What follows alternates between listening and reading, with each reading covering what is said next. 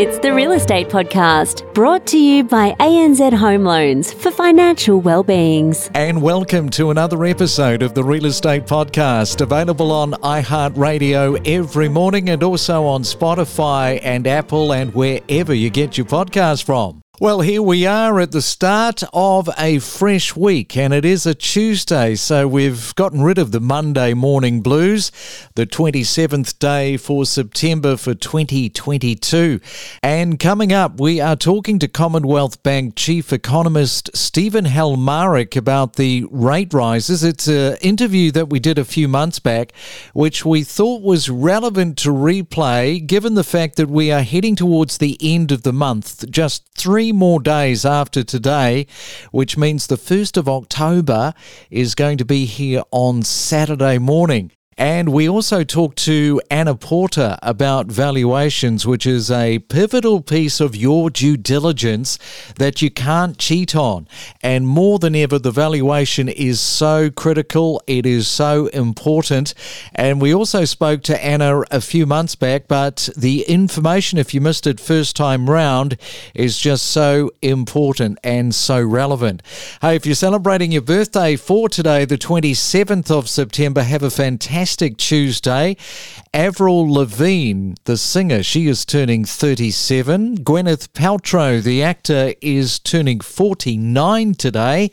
And somebody who would have been celebrating his birthday, but we lost him earlier this year, is Meatloaf. It's your weekday real estate breakfast with news, interviews and predictions every morning on the Real Estate Podcast. It's the Main Centre Forecast with PRD, selling smarter every day. All right, let's have a look at your weather around Australia on this Tuesday morning. First, we go to Sydney, expecting showers and the wet stuff. Possibly a storm in the mix. A high of 22 degrees. In Melbourne today, 17 is your forecast high. Also expect the rain. Showers to increase in Brisbane. The temperature's good with 28.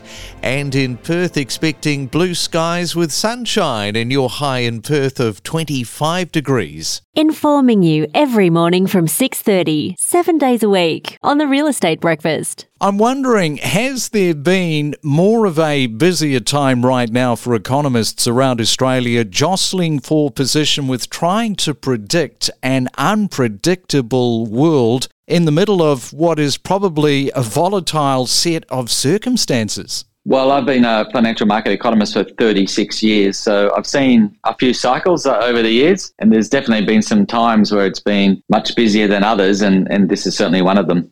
The big fixed rate home loan expiry schedule is for next year. It's getting closer and closer, Stephen, and I presume that factors into your thinking for 25% instead of 50 basis points? The big mortgage refinancing challenge that is coming in 2023 is really the reason why we think the Reserve Bank won't need to increase the cash rate to 2.5% or indeed the 3.5% that's priced into markets. Many Australian households will continue to tighten through 2023 without the Reserve Bank raising the cash rate any further, because there's going to be a pretty large share of the Australian housing market, or those with mortgages, having to refinance off those super low fixed rates that they were able to get in late 2020, early 21, and refinance at what's now going to be considerably higher fixed rate or variable rates through 2023.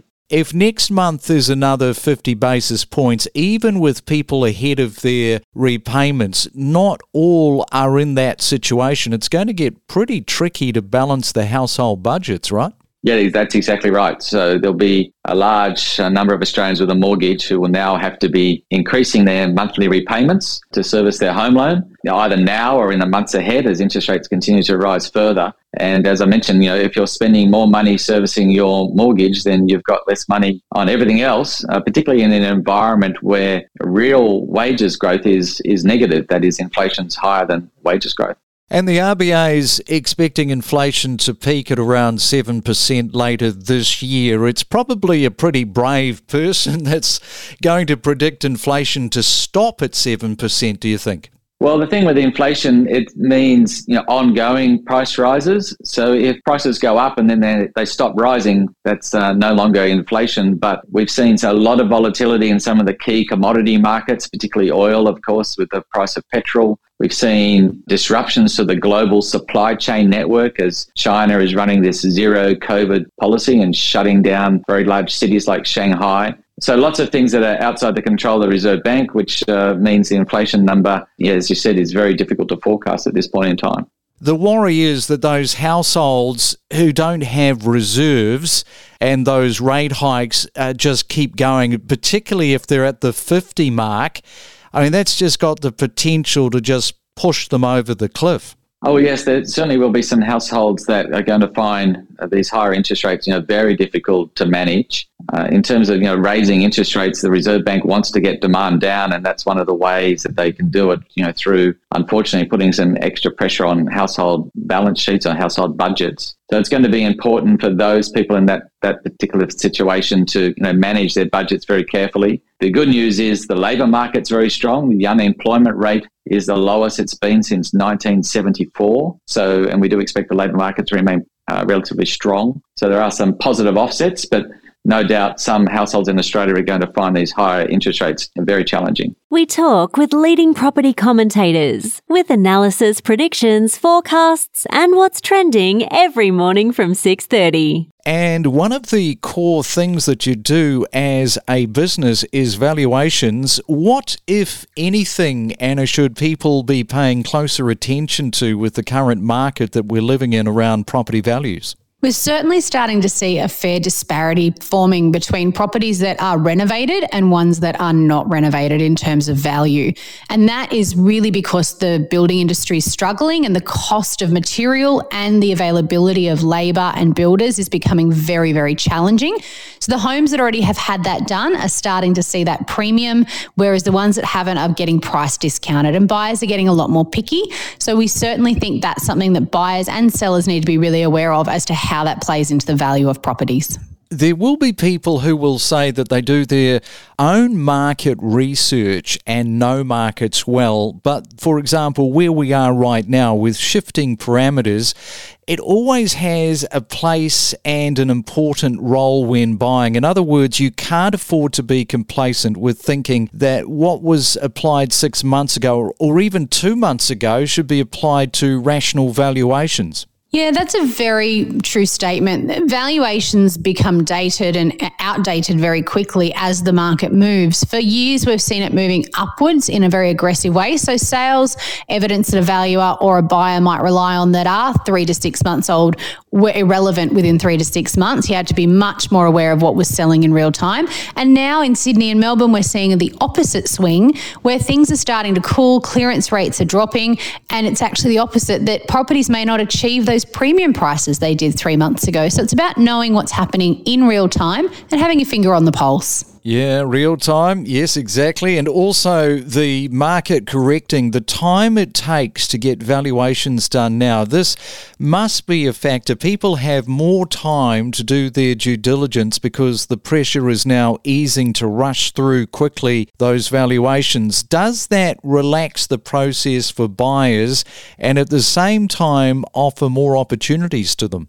Yeah, so every state has slightly different rules and processes around this. For example, Adelaide and Brisbane, you do get 10 to 15 days often for your due diligence to do that valuation and get the finance approved. That's pretty standard in the contract, so buyers have a lot of protection. But in markets like Sydney and Melbourne and some of the other ones as well, it is very hard for buyers to have the time to do that when the market's so hot and a lot of contracts are unconditional. So it does put a lot of pressure on buyers, and we have seen over the last few years that has been skipped in the process by a lot of buyers and sometimes to their detriment. So now it does give buyers that power back and it helps them have the time to make really good decisions and go through the process in an appropriate and a robust way, which every buyer should be doing. And talking of the buyers, what do you say to people who have a percentage of gut intuition when buying? They might cover off like the ABCs of valuation, but there is this margin of 20 to 30% for them to operate in the space of instincts. Is there a place for instincts when the market can be ever evolving and changing? Look, there certainly is. And as a valuer, it's kind of hard to say that because we're very analytical and mathematical. But buyers often say to me, this house, I just love the feel of it, or the neighbourhood feels good. And how can you value that? How do you put a value on that?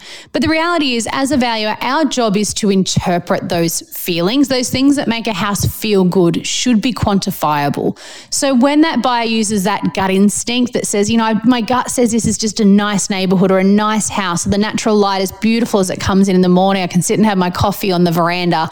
All of that is quantifiable, and that's our job, is to turn those instincts into the dollars and cents that the market will pay for that. So there is a link there. And when people buy a house, it is important to go off their gut, because that's what's telling them where the right property will be versus the wrong property to a great extent. And looking at rentals, we know the market in this space has been rising, and yields in some parts of Australia like Perth, Darwin, Hobart and Adelaide, to name a few, have performed really well. What do you think is likely to happen in the next 12 months across the country? I think we'll see a two-speed market form. So the big markets that are quite unaffordable will start to see a bit of downward pricing trends because of the inflation and interest rate rises putting some pressure on those markets.